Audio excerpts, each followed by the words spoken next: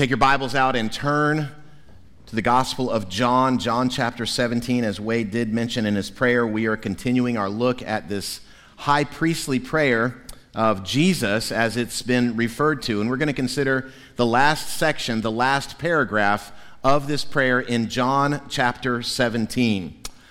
Well, in the middle of the 1700s here in this continent, there was revolutionary fervor happening among us.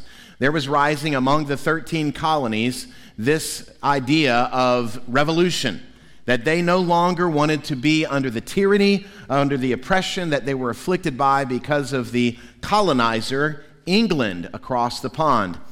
And to say that they were weary of that, well, that's an understatement. And they recognize they can do more together than they can do separate. They can do more united than they could do divided. And so the leaders of those 13 colonies came together and they determined to join their resources, to join their energies for the purpose of revolution. And they would refer to one another, this coalition, as the United Colonies.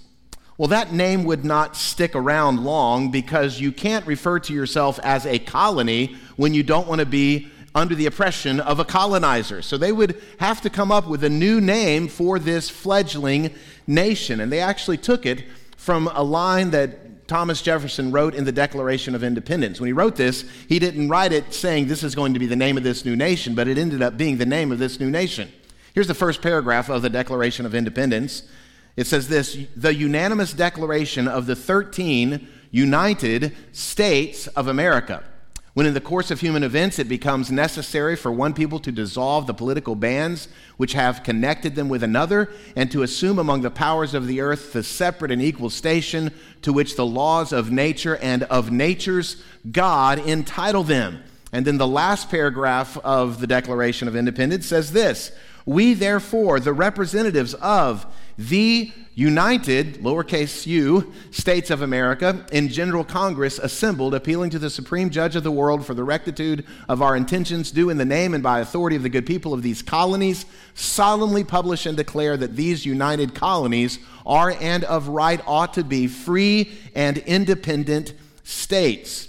It wasn't until about 3 months later, on September 9, 1776, at the Second Continental Congress, that they adopted the new name for this fledgling nation, the United States of America. But there on July 4th, 56 patriots affixed their names, and they assigned their lives and their fortunes for the defense of the liberty of this nation.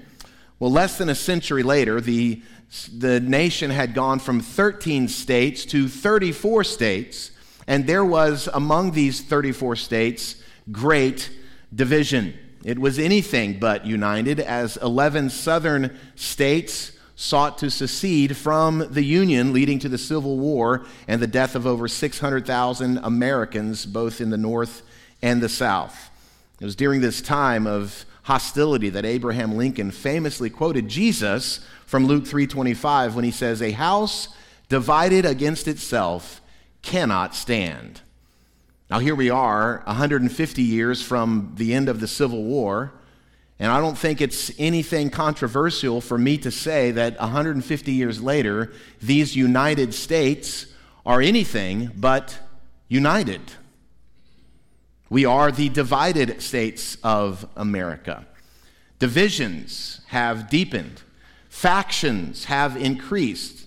Polarization has abounded, particularly over the last 3.5 years. And you don't have to be an astute observer of culture to see that this division and disunity and dissension has slithered into Christ's church. This is, therefore, a section of Scripture that I believe is incredibly timely for us today, particularly the last paragraph we're going to consider this morning. What Jesus prays for his disciples, what Christ prays for his church. Now, the chronological context of this paragraph we're going to study. If you look in your Bible at chapter 18, which, Lord willing, where we'll be next week, the heading in my Bible says this: the betrayal and arrest of Jesus. And so this is literally the last paragraph of the last prayer Jesus prays before the cross. And so with that context, the intensity and the gravitas is weighty.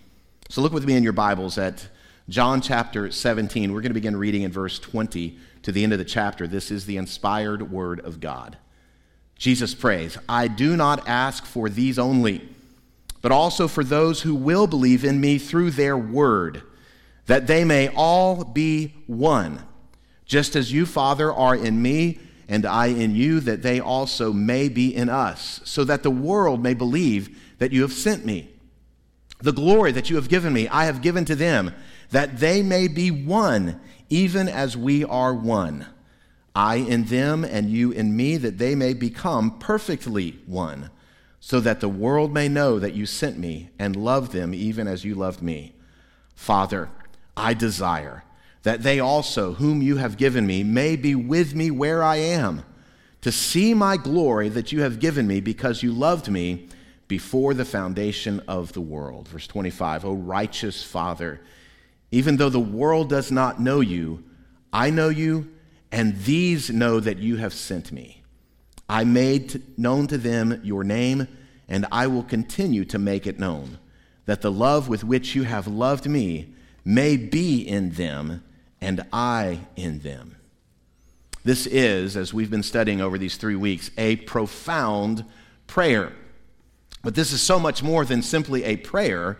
This prayer of Jesus that they heard and that John has recorded for us contains some fantastic doctrinal and theological truth about God, about Jesus, and about the nature of our relationship with him. In fact, there's a couple of claims that are profound that I want to point out. If you look up in your Bible at verse 3, Jesus taught us the definition of eternal life. What does it mean to have eternal life? He says in verse 3, "And this is eternal life, that they know you, the only true God, and Jesus Christ, whom you have sent." That's eternal life. Last week we considered among many verses, verse 17, which in a world where people are saying truth is relative, your truth is your truth, my truth is my truth, Jesus says something completely contrary to that sentiment in verse 17. He prayed, "Sanctify them in the truth, your word is truth."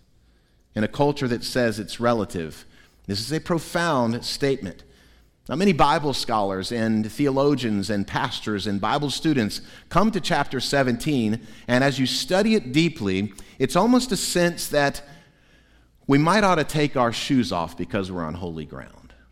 This is profound that we get to listen in to the communion and the conversation within the triune God. Now, I've entitled this message, "How Jesus Prays for Us." And I intentionally put that in the present tense. Instead of how Jesus prayed for us, I said how Jesus prays for us. Because although this is a prayer in the past tense that Jesus prayed some 2,000 years ago, recorded for us, you need to know, brothers and sisters, Jesus is still praying for us today.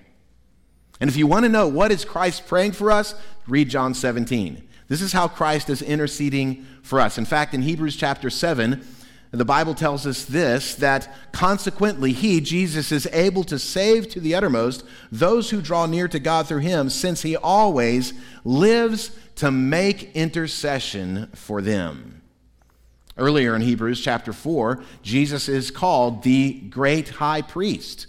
And this is his high priestly prayer. And this is how Jesus is praying for them then, and how he is praying for us now.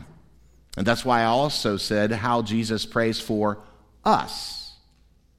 Because I don't know if you know it or not, but if you're a Christian today, you are specifically mentioned in the Bible. Did you know that? You're mentioned right here in verse 20. Look at verse 20 again.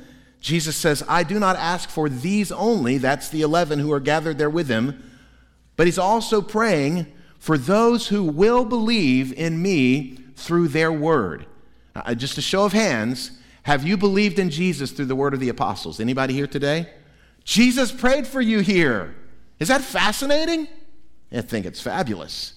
Now, this concept of believers being prayed for by Jesus, and Jesus looking in his omniscience through the centuries, through the millennia, and praying for us today. This is not the first time that Jesus has inferred that there will be many, many, many, many more who believe in him beyond this first century following.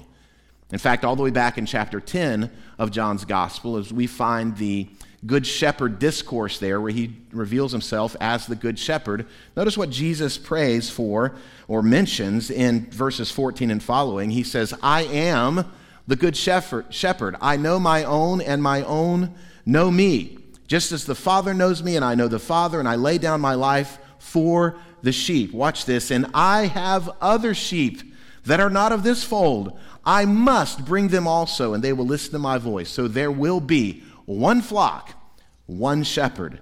From the very beginning, Jesus understood the Abrahamic covenant, which says that all the nations of the earth would be blessed by one of his descendants, by one of Abraham's seed. Jesus understood that he was the fulfillment of that promise. He was the fulfillment of that covenant. And all the nations of the earth will become one flock under one shepherd. Jesus prayed for us. And as you think about the fact that this great church has spanned the centuries and it spans the globe, it is a church where the word has been proclaimed, which has brought about the expansion of the kingdom. Let me say that again. The expansion of the kingdom throughout the world has been accomplished through the proclamation of the word. Which leaves me scratching my head a bit when I get mailers and emails and messages from supposed church growth specialists who suggest ways to grow your church that have nothing to do with the word. Gimmicks and gizmos, methods and marketing strategies. If this church would grow, it will be when our D groups and our small groups and our Sunday school classes and our youth ministries and our children's ministries and our preaching ministry are all about the Word. The Word. In fact, this is what Peter said, who was here. In his first epistle, he put it like this: You and you and you and you and you and you have been born again, not of perishable seed, but of imperishable, through what? The living and abiding Word of God. So Jesus is praying forward throughout the centuries for those who would be born again by the living and the abiding Word of God. And he's praying for us today. He's praying for us. Well, how is Jesus praying for us? I want us to consider three ways that Jesus prays for us in this passage. The first one is this: he's praying that we would express the fellowship of his unity. He's praying that we would express the fellowship of his unity. We were introduced just almost in passing last week in verse 11 to Jesus praying that we would be one just as he and the Father are one. But now here in this section of the prayer, he further expands and elaborates on this fact. In fact, the bulk of this message today will be on this subject because the bulk of the passage is on that subject. When considering this concept of church unity, or unity among Christians, or unity worldwide among disciples, there are some who point to the plethora of denominations that exist out there and say, we have no unity. If Christ Church was unified, we wouldn't have all these different hundreds, that's just a sampling, hundreds of supposed denominations that exist out there. They think this idea of denominations opposes Christ's prayer for unity. So what do? How do we have a unified church? Well, the Roman Catholic Church has the answer. We are the one true church. The only answer for unity in Christ's church is if you have one institutional, hierarchical, governing body, this visible church. Of course, if we look at the church in the New Testament, it doesn't look anything like the hierarchical, institutional church of Rome. Rome insists that Peter was the first pope, and that authority over the other apostles was conferred upon him by Jesus Christ, and that every pope in succession from Peter has that same authority over the church and has the conference of infallibility. Is this what we see in the New Testament with regard to Peter? No, it is not. Even after Pentecost, after the expanse of the church began, Peter fell into some theological error which moved into ministerial error. What was that? He began to show favoritism and preference to those who were circumcised Jewish Christians over uncircumcised Gentile Christians. And so you know what happened? Paul tells us what happened in Galatians chapter 2, verse 11 and following. He tells us that he confronted Peter to his face. He says, hey, what you're doing is wrong. You're showing favoritism to these Judaizers. I sometimes imagine, and this is just conjecture, that when Peter and Paul ended up in heaven after both of them were martyred, that Peter should have said, hey, I'm glad you confronted me in my wrongdoing and my rebuke, but did you have to write it in the Bible? Actually, yes, he did. So that we could see there is not a hierarchical structure in the church with an infallible pope. No, there's not. In fact, what's worse, if you peruse church history, what you will discover is the worst periods of church history occurred when there was the strongest institutional unity.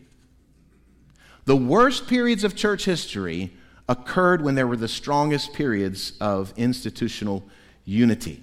The Middle Ages in Europe, for instance, the gospel light was virtually extinguished in the world. And you had the church doing things in the name of Christ that were anything but Christian. The conquests to the New World, the Inquisitions, these practices were wholly un-Christian, yet they occurred during the strongest hierarchical unity of the church. So what are we to understand about this unity of which Christ prays for us and for his global church? How are we to understand it? It's not the erasure of these so-called denominations into a worldwide ecumenical body. There are some marks that we can see from this passage. I want you to consider three of them. The first thing about this fellowship of unity is it is mystical. It is mystical. And by that I mean it is not institutional. The unity that Jesus describes should be evident in his people. And it's the same kind of unity Christ says is the unity that exists within the Godhead. Jesus says, just as you, Father, are in me and I in you. That's why I describe this as mystical. Can anyone here explain to us the nature of the Trinity? Of course you can't. It transcends human comprehension. It is beyond our capacity to understand. And I've said before, I'll repeat it. If God was a God you could wrap your mind around, that would not be a God worthy of your worship. But because God is transcendent, because he is beyond our comprehension, he is a God worthy of our worship. And this idea of the triune God, God the Father, God the Son, God the Holy Spirit, in perfect relational communion together, this communicates that this is a mystical reality. And Christ anticipates that the relationship within his church would also go beyond the boundaries of human understanding. I prayed about this at the beginning of our service. We are a congregation of diverse backgrounds, diverse histories, diverse experiences, and somewhat diverse ethnicities. We're a diverse people. We come from different walks of life. And it is mystical that we would come together today, that we would be in one body. The only way that can occur, friend, is if it is a divine work of the triune God. This unity is mystical. Secondly, this unity is spiritual. And that is as opposed to being visible. It's a spiritual unity. Let me ask you another deep theological question. Can you describe how Jesus the Son is in God the Father And further, how is God the Father in Jesus the Son?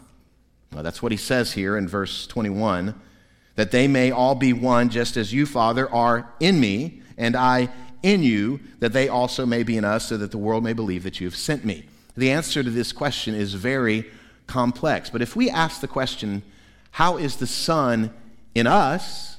How is God the Father in his church? That's a little bit clearer answer from the Scripture, namely through his Spirit.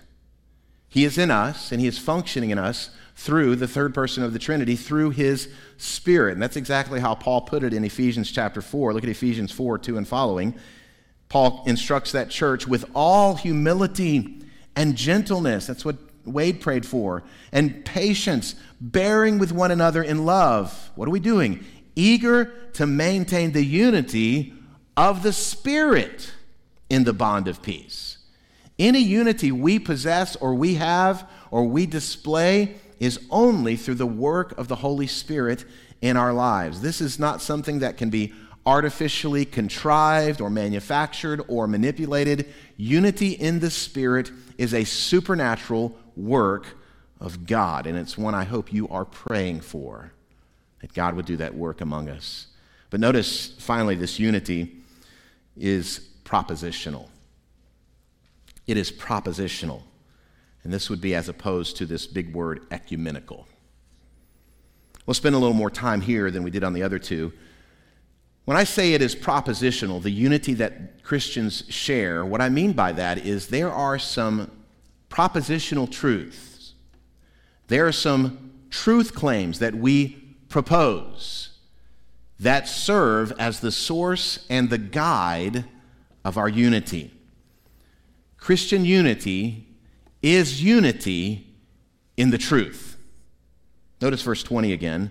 Jesus prayed for the unity of those who will believe in me through their word. It's the word of the apostles. It's the word of those that Jesus set aside to establish and be the foundation of the church. The unity Jesus prays for happens and is accomplished through those who believe in his word. Now, the mistake that is commonly made in the larger church world today, in what's known as an ecumenical movement, is that, well, if we really want to have unity, some of these hard and fast truth claims that we see as being vital and non-negotiable, we got to start negotiating on some.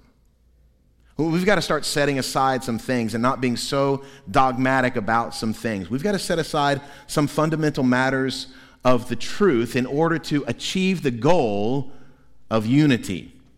And so from this camp, you'll hear something to this effect. Doctrine divides us. So don't be so majoring on doctrine. Now, we tell the truth, and we tell it in love, but we tell the truth nonetheless. We believe in certain propositions from the Bible, and these are the things that unify us. Tell the truth. In fact, the way you can show love the most is by telling somebody the truth. You tell it in love, but you tell them the truth. This past week, I drove through the Wendy's drive-thru to get some lunch, and as is my custom, when I go through a fast food drive-thru, I have a stack of these in my glove compartment. $1 million bills. And every time they tell me how much I owe them, I hand my card, they hand me the receipt. I say, have you ever seen one of these? This is $1 million bill. Here's what the cashier said on Thursday. Is that real? I said, if this was real, I wouldn't be at Wendy's. Trust me. So I said, no, it's not real. Have you ever seen one? No, I never have. I said, here, you can have it. Really? Yeah, take it. It's yours. He goes, oh, man, that's awesome. I said, look on the back. There's a gospel message on the back I think you'd appreciate. Well, thanks so much. He handed me the receipt, and then I went up to the next window and I got my food. That was telling the truth in love. But you know what the backside of that $1 million bill says? You're a sinner condemned for hell. Oh, that's not very loving. Unless you trust in the death of Jesus for your atonement, you won't know salvation. You won't know eternal life. But you tell the truth in love. And you trust God to do the rest. There are some fundamental propositions about the faith that define who we are, and they define our unity. This isn't an exhaustive list, but here are some things about Jesus we hold to as true. Jesus is God. All through the Gospel of John. Jesus is the world's only Savior. There is no other Messiah. There is no other prophet. There is no other Savior except Jesus. We believe Christ's death was a substitutionary, in other words, he died in our place, atonement, paying the penalty for our sin. We believe that Christ was bodily, not mystically, not spiritually, but physically, bodily, resurrected from the dead. We believe that we are justified by faith alone, not some work, not some deed, not some baptism, not anything, but faith in what Christ has done. These are non-negotiable propositions that we believe. There cannot be Christian unity with any other organization if one of these and some others are denied. You with me? These are fundamental. These are non-negotiable propositions. In fact, it is faith in these fundamental propositions of truth about Jesus that Christ actually anticipated would form Christian unity. And it's from our belief in these fundamental ideas about who he is and what he's done that would actually foster future Christian unity and the expanse of the kingdom. Not once, but twice, Jesus prays in verse 21 and 23, he says this, so that the world may believe that you sent me. So that the world may believe, that's a faith, that you sent me. It's always been that those who are united around the gospel are the ones who have the greatest impact. The ones who are united around the fundamentals of the faith that have turned the world upside down for Christ. So a church that adorns the gospel message with deep love and fellowship and support for one another, this is what commends the gospel to a watching world.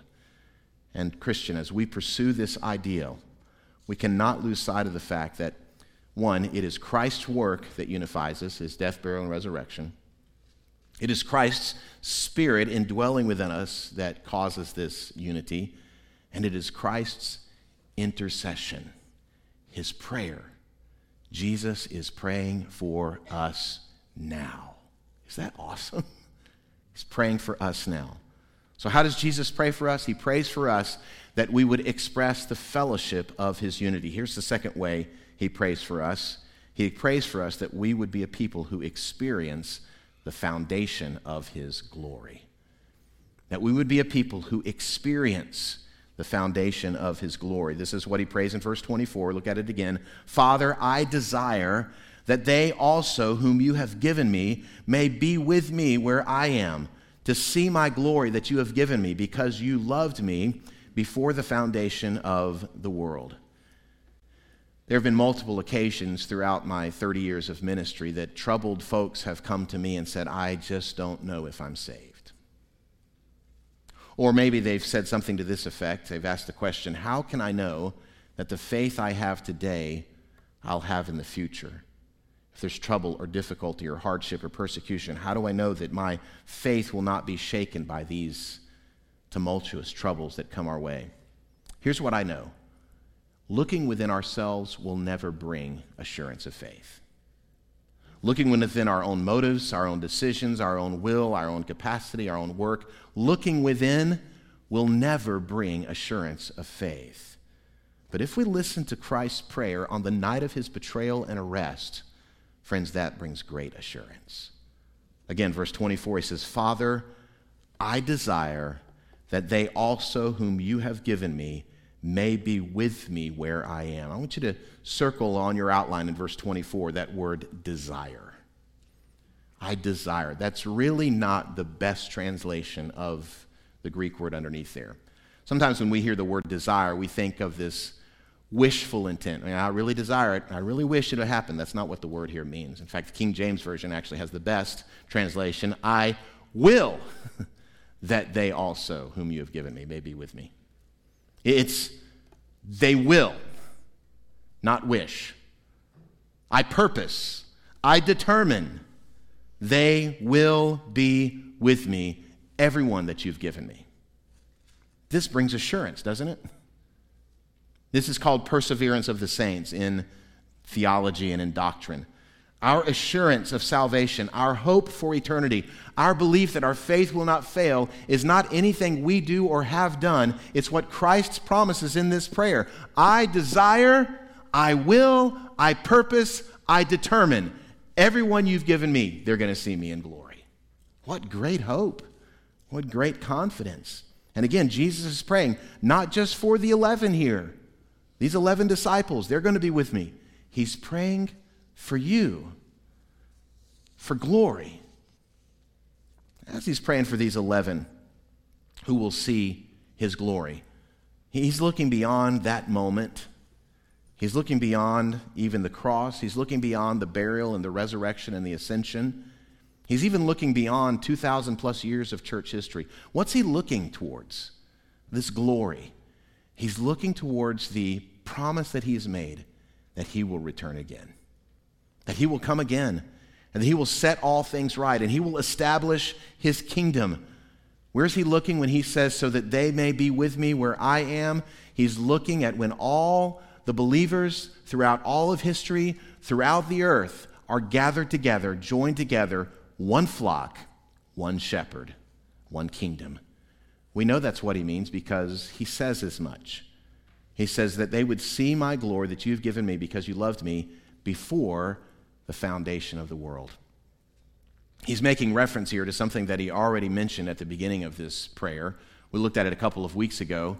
In verse 5, Jesus prayed about having glory. What kind of glory?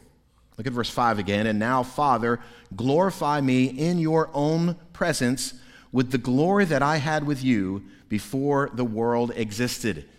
And now he's praying about the glory that was there before the foundation of the world. What's he talking about?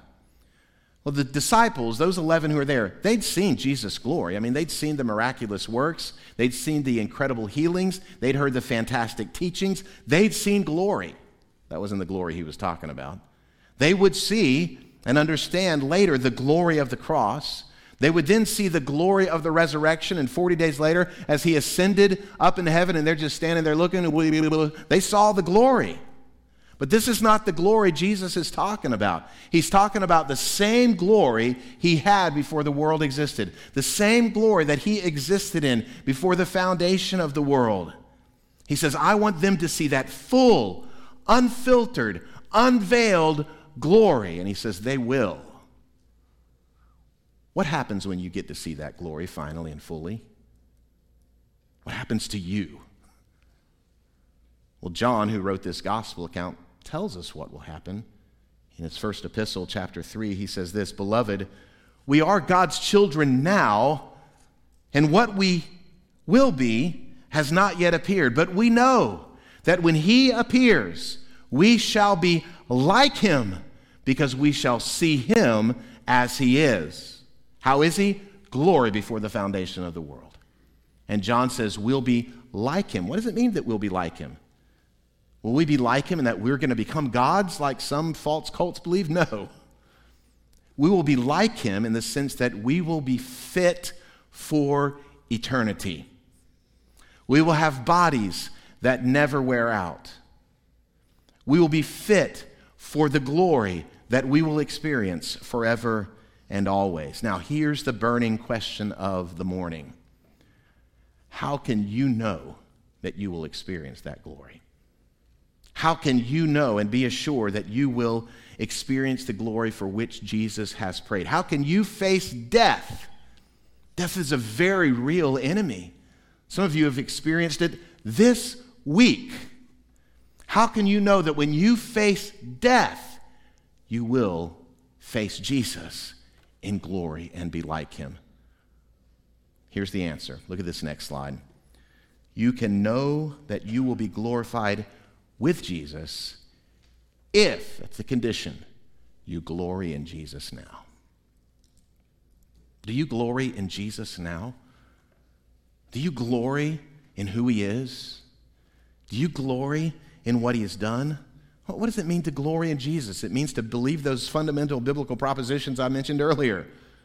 Do you believe that Jesus is God? Do you believe that he lived a perfect life and was tempted in every way as we were tempted, yet never sinned? Do you believe that Jesus is the substitute, the one who died in our place, taking our place for our sins? Do you believe that Christ has been bodily resurrected from the dead to provide new life to all who trust in him? Do you glory in Jesus now? If you don't know the answer to those questions, here's what I'd encourage you to do. Just simply pray this prayer. And I'm not going to pray some kind of sinner's prayer. Here's the prayer I want you to pray. God, open my mind to understand. God, move in my heart to repent of my sin and selfishness and self-rule. That's the prayer you need to pray. God, work in my life the power of your conversion, that I would be born again, as Peter said, of imperishable seed. And I'm going to trust the Spirit to do that work, not some preacher's words. You pray that prayer. Lord, move in my heart repentance. The prayer of Christ for his people is a prayer that we would express the fellowship of unity, that we would experience this foundation of his glory from the foundation of the world. But thirdly, that we would extend the fullness of his love. He prays for his church and he prays for his people. Present tense. Prays for us that we would extend the fullness of his love. Look again at the last two verses of this prayer, just before the cross. He prays, "O righteous Father, even though the world does not know you, I know you, and these know that you have sent me. I made known to them your name, and I will continue to make it known." Hina, this is that hina clause, a purpose statement, in order that the love with which you have loved me may be in them, and I in them. There's a common theme here with regard to the unity that we're supposed to express, the glory that we would experience, and then finally the fullness of love that we would extend through us. And it all comes around to knowing God and knowing Jesus, his Son, that they may know you, that they may know you. True Christian unity comes from affirming and believing who God is as he's revealed himself to be in the Bible.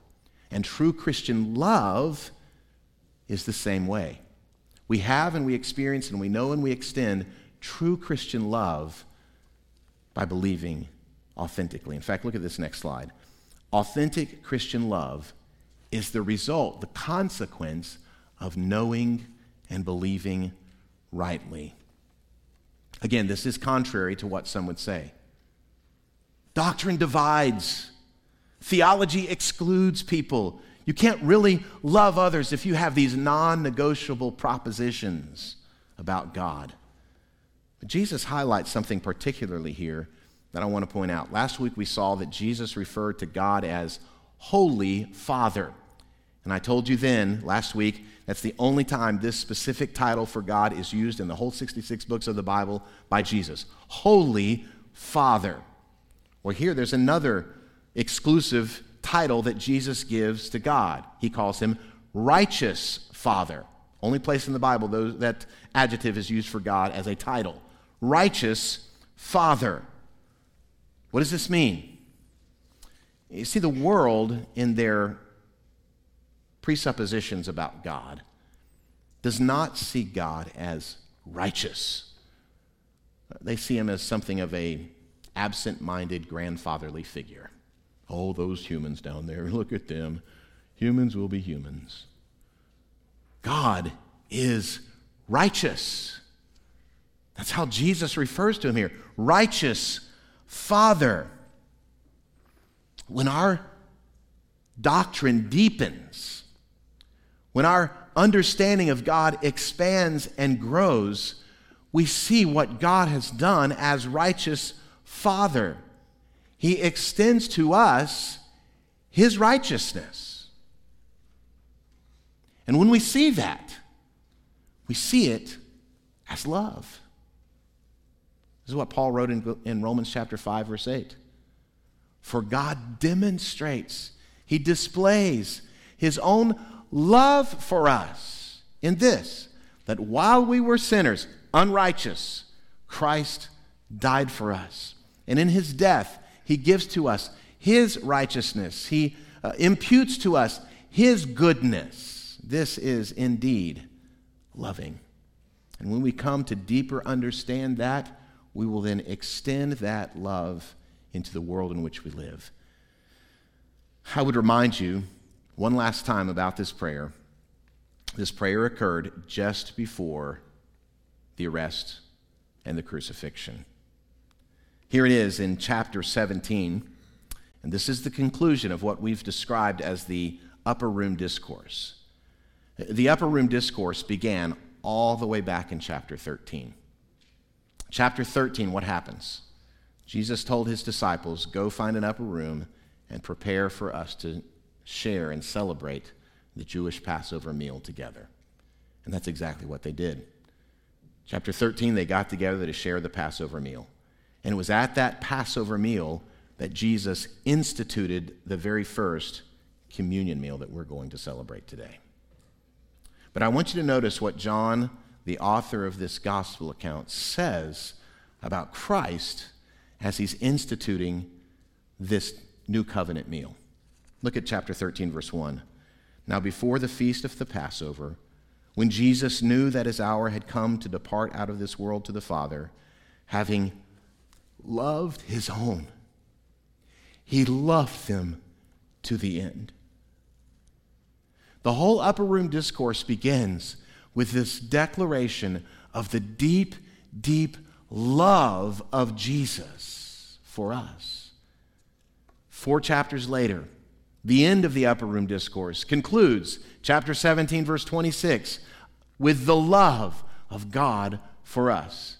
The upper room discourse is bookended by 2 declarations of the greatness of God's love.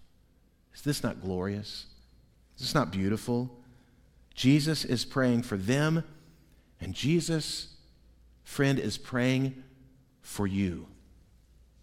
And so as we come to this time of response, and as we come to prepare in this love feast, that's what this is. It's a communion meal where we remember and we reflect on the great love of Christ. Do so remembering that even right now, Jesus is praying for you. And he's praying that our unity would be expressed. He's praying that glory would be experienced, and he's praying that love would be extended in us and through us to the world in which you live. Would you trust Jesus today to do that work? And that leads to my last thought. Christian, Jesus is praying for you. He's praying for you.